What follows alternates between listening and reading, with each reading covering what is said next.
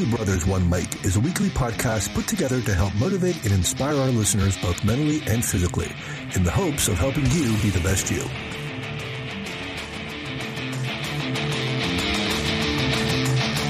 Hey everyone, welcome back to Two Brothers, One Mic. I'm Joe with my brother, Coach Tony.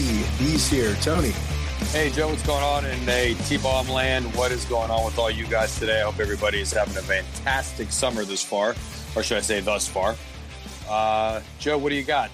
Are we going to get right into this today, or what do you think? Yeah, I know you got a lot to say this time. What do I have? We'd be here. The whole show would be about me coming back after being gone for 3 weeks and everything that I'm doing to get readjusted, reacclimated back to the real life here. Yeah, reality has struck.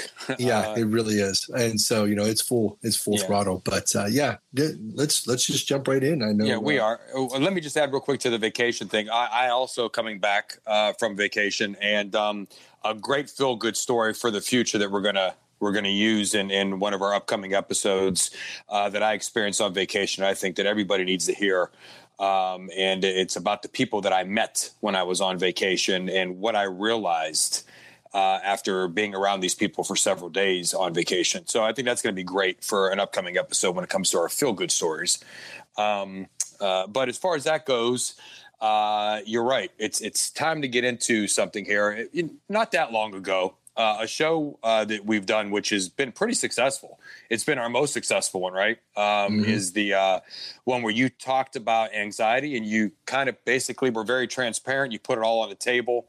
Our sister also in a great interview spoke of her about with her move out west and moved to Minneapolis when she moved on her own at a very young age, and how she dealt with anxiety and how she still deals with it. And so you guys were very transparent about that. Now it's my turn, right? Mm-hmm. And this show is something that I think a lot of people, this is going to be about me and my journey. It's something that I think a lot of people need to understand because they don't understand this. There's a misconception about me when it comes to when I started becoming so driven and so passionate about the things that I do. There's a reason why I am like that, and it did not start at age 8. So, I'm going to explain why I am who I am and what drives me today. And, the title of this show, as everyone can now see as they clicked on it, is I Quit. That's because that was my main thing growing up.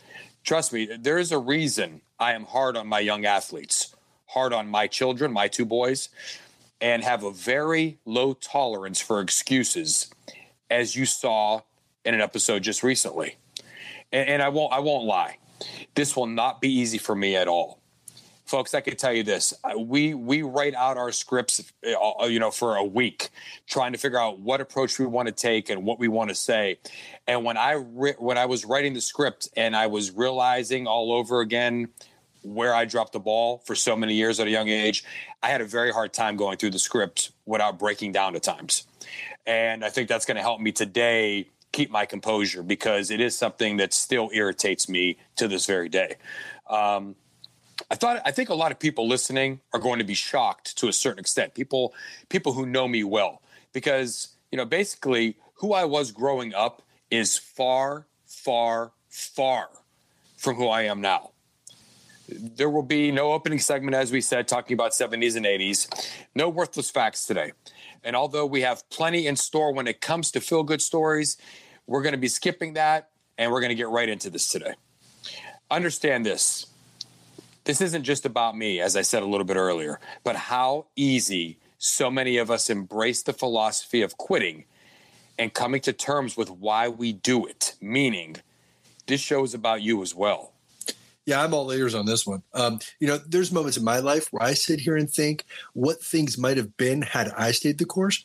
And don't get me wrong, I'm happy with my current circumstances. I have, really no regrets, since all of those decisions, good or bad, have led me to where I am today, who I am today. But sure, I always see the need for improvement, but at the same time, I'm doing the best I can. However, there's those words again, right? What if? Right. They haunt me, for a variety of reasons, but there it is again. What if? Yeah. So before we really start into the conversation of quitting, let's take a quick break. We're going to hear from our sponsor, and when we come back, we'll start talking about how easily we tend to toss around the words "I quit." Stay right there, folks.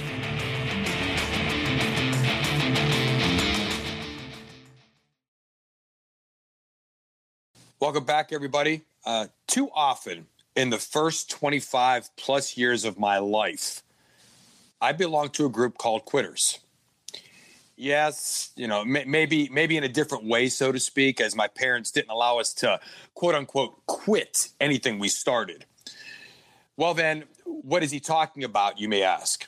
First, when I tell you how my life went the first 25 plus years, I want you to equate that with what you have done, or possibly pat yourself on the back for not following that path. But check yourself as well as far as how well you have maintained that no quit attitude throughout life. The more I explain, the more you're going to understand. I could think as far back as age 6 and 7, the 2 years I played T-ball, and again at age 8 and 9 when I played Little League. Baseball was my sport. I could feel it. I could sense a love for that game. I really could. It was like a chess match to me. Truly, if I worked at it, I think I could have been good at it. I know I could have been, but I didn't. I didn't work at it. Instead, when we moved back to my hometown where I lived the first 6 plus years of my life, we moved back at age 9. My father approached me and asked if I wanted to continue playing baseball like I did in the town where we lived in.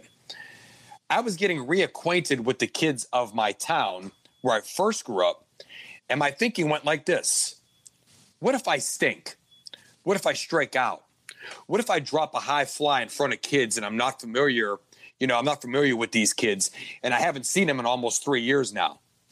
That fear was so bad, I never played organized baseball again. I played football. Yeah, as well, for the neighboring town I lived in. I did it for 1 year. I wanted to quit because I hated practice and wasn't motivated. I wasn't allowed to. When the season started, somehow I began to like it. We had a good team. Struthers Hard Hats. We had great coaches. One coach in particular, Chet Leone, was fantastic for me. He somehow motivated me, and I ended up starting at defensive back. It would be the only year I played organized football. Now, a lot of you who know me real well, whether you've known me all your life or whether you've just recently began to know me over the last couple years, you're standing there in complete shock because for some reason you all think I played football my whole life. Organized football, that is. When we moved from the neighboring town back to my hometown, I never played again for the same exact reason I didn't play baseball. The fear of failure. I made excuses. I'm too skinny. The other kids are better. They will make fun of me because I moved back, and so they will pick on the new kid. When I look back now, I didn't quit in the middle of the season. Again, we weren't allowed to quit once we started, but we were asked the next year, do you want to play again? My answer was always no. It rings in my head, ladies and gentlemen, like an alarm clock till this day. As time went on, this habit moved into other aspects of life, not just athletics. If you ever saw the movie My Big Fat Greek Wedding, that was my town. That was our life. Well, for the most part, that was our life. Some things are exaggerated in the movie, but that was us. Greek school, I knew nothing about the language. For 5 straight years, I went to Greek school. Because of that today, I can read Greek. I can write Greek. I can understand the language somewhat in its simplest of conversations.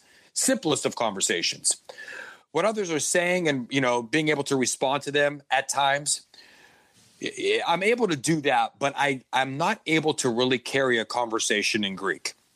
With 2 years to go to finish all 7 years of Greek school, my parents, as they always did every year, asked me the same question. Do you want to continue this year? I said no. I said no because the teacher changed. The teacher now was Father Pappas, our priest. He scared the living daylights out of me. He scared the living daylights out of everybody. He was strict. He was stern. He demanded 100% from you. He was no nonsense. And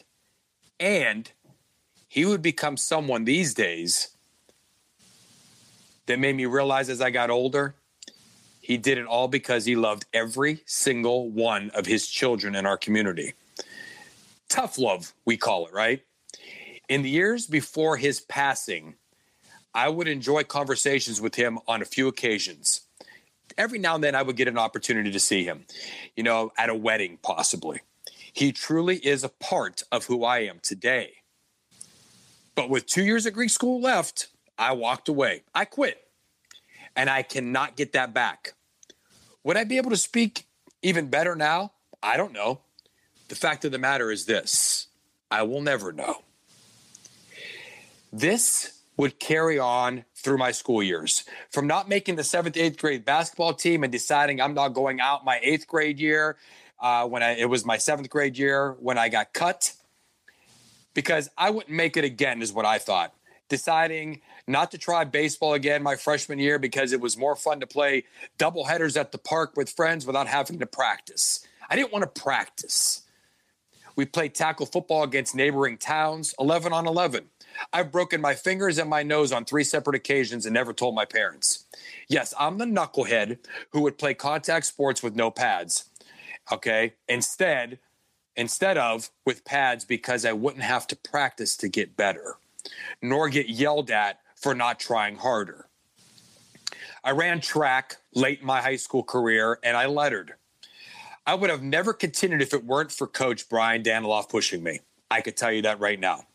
I never reached my ability. I will never know if I could have been even better. Actually, I do know I could have been better. How much better will always come with 2 words that I never want young people to deal with today. And those 2 words that still haunt me are what if. It's that simple. It's a simple question. That phrase, like I said, rings in my head every time I stop for a minute and think about quitting anything. And I mean anything. I received a full ride ROTC scholarship my senior year of high school. A full ride. 4 years. Don't pay a dime. I joined the ROTC program. I took the scholarship at Youngstown State University. The first 2 years, I despised it. I didn't mind the physical requirements, but I hated the courses. I hated all the courses I had to take on military history. I couldn't stand it. Are you ready? Are you ready for the other reason why? I was mad because I had to cut my hair. Now, I believe today karma has visited me when it comes to that stupid reason, as Joe tries not to laugh. Wow. Well, it's all I could think of was wow, in my head when I think of that 20-year-old. So after 2 years of my ROTC scholarship, Major Weeks came to me. He called me in his office and he said, "Son, we would like to offer you the full 4 years to pay for your college. What are your thoughts?" I knew that meant joining the military for four full years of my life. I turned it down. One of the single worst mistakes of my life.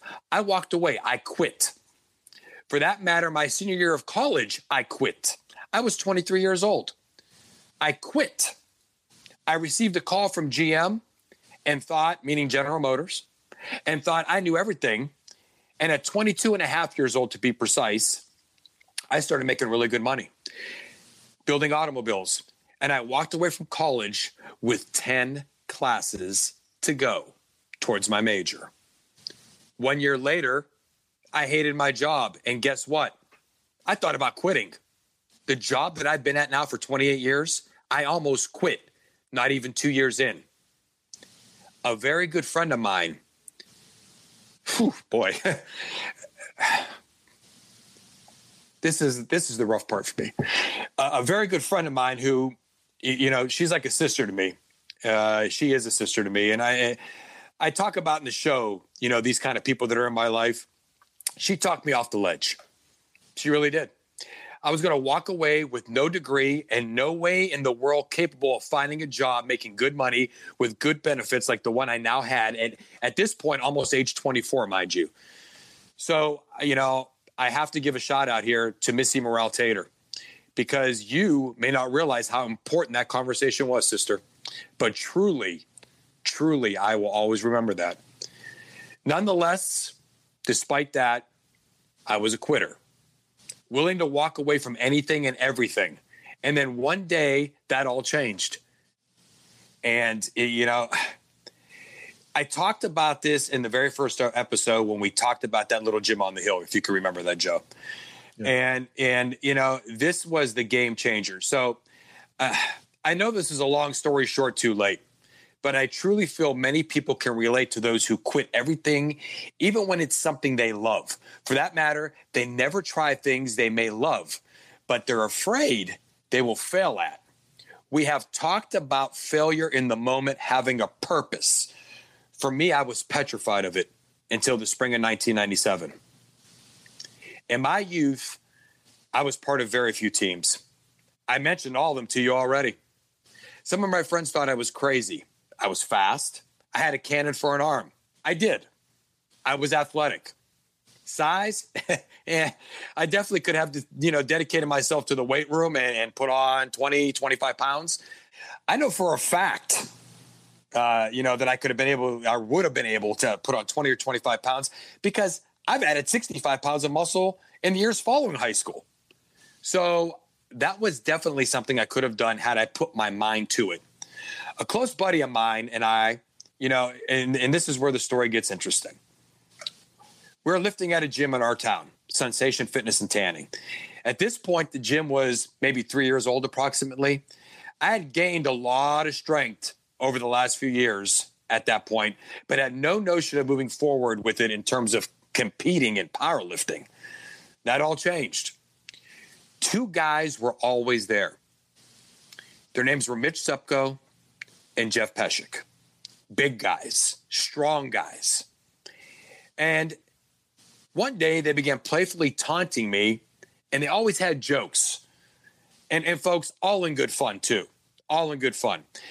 And then one day, Jeff said to me, "You should join us." We started competing in powerlifting. I thought this guy must be crazy. They explained to me afterward, the different weight classes, and I began to understand. I thought that, at first to myself, he wants me to compete with him in what seemed to be probably the 275-pound weight class. And then when I realized there were different weight classes, I threw it around and immediately thought, well, if I don't do well, I'll just quit.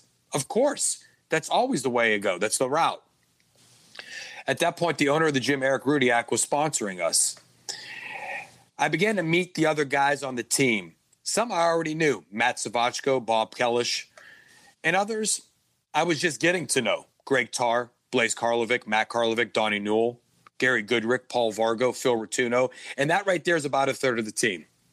Also, my very good friend, my very close friend, probably the closest friend I've had my whole life, Mr. Brian Abide. He would also join the team and compete as well. Here's where it changed forever. We were at that damn gym 5 days a week, 3 hours a day.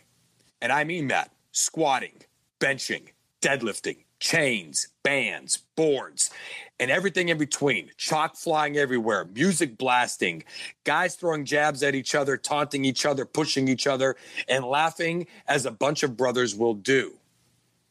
Eric, the owner, our sponsor, and someone I knew all of my childhood going to the same school, went with me to my first meet. Just he and I. It wasn't the team. I was nervous as hell. He kept me poised. I won that day. I have to keep pausing. The next several meets, I did not win. And folks, I apologize for breaking down a few times, but this is who I am, That day that I won, it always sticks in my head. I never won anything before. And, I remember, I didn't win the next several meets, and for sure I thought I was going to quit, but I didn't. These guys kept on me. They pushed me. I remember one very well, one meet very well. I received a medal for 5th place. I kept it. I kept the medal, but almost threw it in the trash because in my head, as most people my age will tell you, there is no medal for 5th place.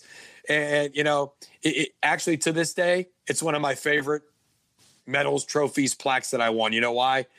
It's a reminder that for the first time, even though I didn't win and I failed, I didn't quit. And that's why I still keep that medal. I came in 1st, 2nd, or 3rd the rest of the way. 33 meets or 34 meets for close to 7 years. And 9 of them were 1st place finishes, I think, 9 or 10. I walked away when after the 33rd meet, I simply on the drive home told Mitch, I think I'm done. I think I've accomplished everything I want to accomplish here. I think I want to use this to do something else with my life, which is when I became a trainer and began my studies with the International Sports Sciences Association. Until this day, I am running my business, TKS Athletics. I have truly seen some trying times that should have shut me down. No way. I will not quit.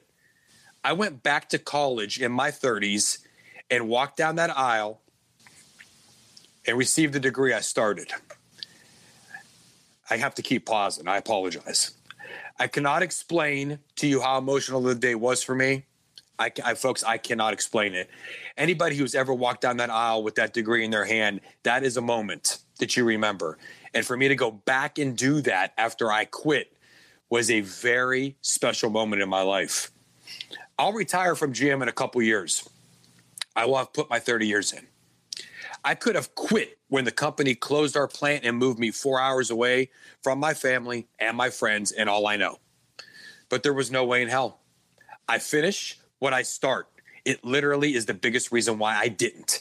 People say, well, you need the money, you need the pension. I agree 100%, and you have to have that in your head. But the quitting part, I'm sorry, played just as big of a role. I do not want to quit. People watch my demeanor now and how I carry myself. And I've had people before in the past on several occasions call it arrogant. Folks, I promise you this, that's not arrogance. That's confidence in knowing what I want. And that's being humbled in knowing that if I don't stay the course, I know that road and I can end up on it again. The reason I'm so hard on my children, Jacob and Jordan, you know, those two are my world. And the reason I'm so hard on them is because I fear that. I never want to hear the words I quit come out of their mouth. The reason I'm so hard on my athletes, every single one of them, is because I never want them to be 50 years old and ask that question, what if? And the reason I may be so hard and stern on all of you who listen to the journey we provide here on Two Brothers, One Mic is because I never want you to fear failure. I don't want you to quit. Embrace it and never quit chasing the best you. It's why sometimes maybe I sound a little overbearing. The Tony from the 1970s and the 80s never would have told this story for fear he would be laughed at. The Tony today learned in 1997, and from then on, what is a great African proverb? If there is no enemy inside, the enemy outside can do you no harm. Yeah, you've said that. We've said a couple times. We've mentioned that the African proverb. You know, and it will always hold true. But okay, so you know what? Let's just quick summary, and here it is. Tony was a quitter. No, he's not. Longer summary. Yeah, we all have those moments, right, in our lives when, if given a chance, we certainly try things differently. Maybe give a different answer or perhaps stray away from an easy excuse. The trick here is to, and I've said this before, the past is something to learn from, never to be dwelled upon. It's easy to get stuck back there, but when you do, life is just passing us by. You have to get unstuck, move on, and certainly try that extra mile before you come to the unfortunate conclusion of quitting. You know, one other thing, too, I want to just throw in here. I want to throw something in after that, if you don't mind. Go ahead. Sure, absolutely. So, you know, listen, for those of you who are thinking at the same time, well, you know, anything in excess is not a good thing. Okay. So it's not to say that when we're talking about, quitting, but you're at a point where your plate is so full, you're just an anxious mess. This is something I constantly go through because I have feast and famine mentality, and it's based upon my work being feast or famine. It seems that every time I start to get one project, 20 more jump on board. And I can't say no because, it's money. And at the same time, I'm wearing myself so thin that I start to, instead of being able to give that 100% everywhere, I start to give everybody their 10% or 15%. And that never works out well for a client or for me. I would like to take pride in the work that I do as well. Sure. So understand that when we're saying, not being a quitter, it's different when we're talking about being overwhelmed with work or overwhelmed with your circumstances, because you have to know your limitations as well, because your mental health is as important as well. But what Tony's talking about here is more with regret. And we could all resonate with that. Again, like I just said, there's always, something that if we think about, we may have answered differently or, made a different decision. But yes, I would definitely encourage everyone to, before you decide to throw in the towel, give it an extra push one more time. It can't hurt anything, and see where you go from there. Yeah. And that is a great disclaimer that you put in there. Big asterisk right there on what we're talking about, what we mean by quitting. What I wanted to do here at the end, I feel that I need to just say something to all these guys at Sensation Fitness and Tanning. And I want to name them. And and it's okay if the folks don't listen to this part of the show here. I'd like you to, because I'd like people to listen all the way to the end. But I want to do this because it is extremely important to me.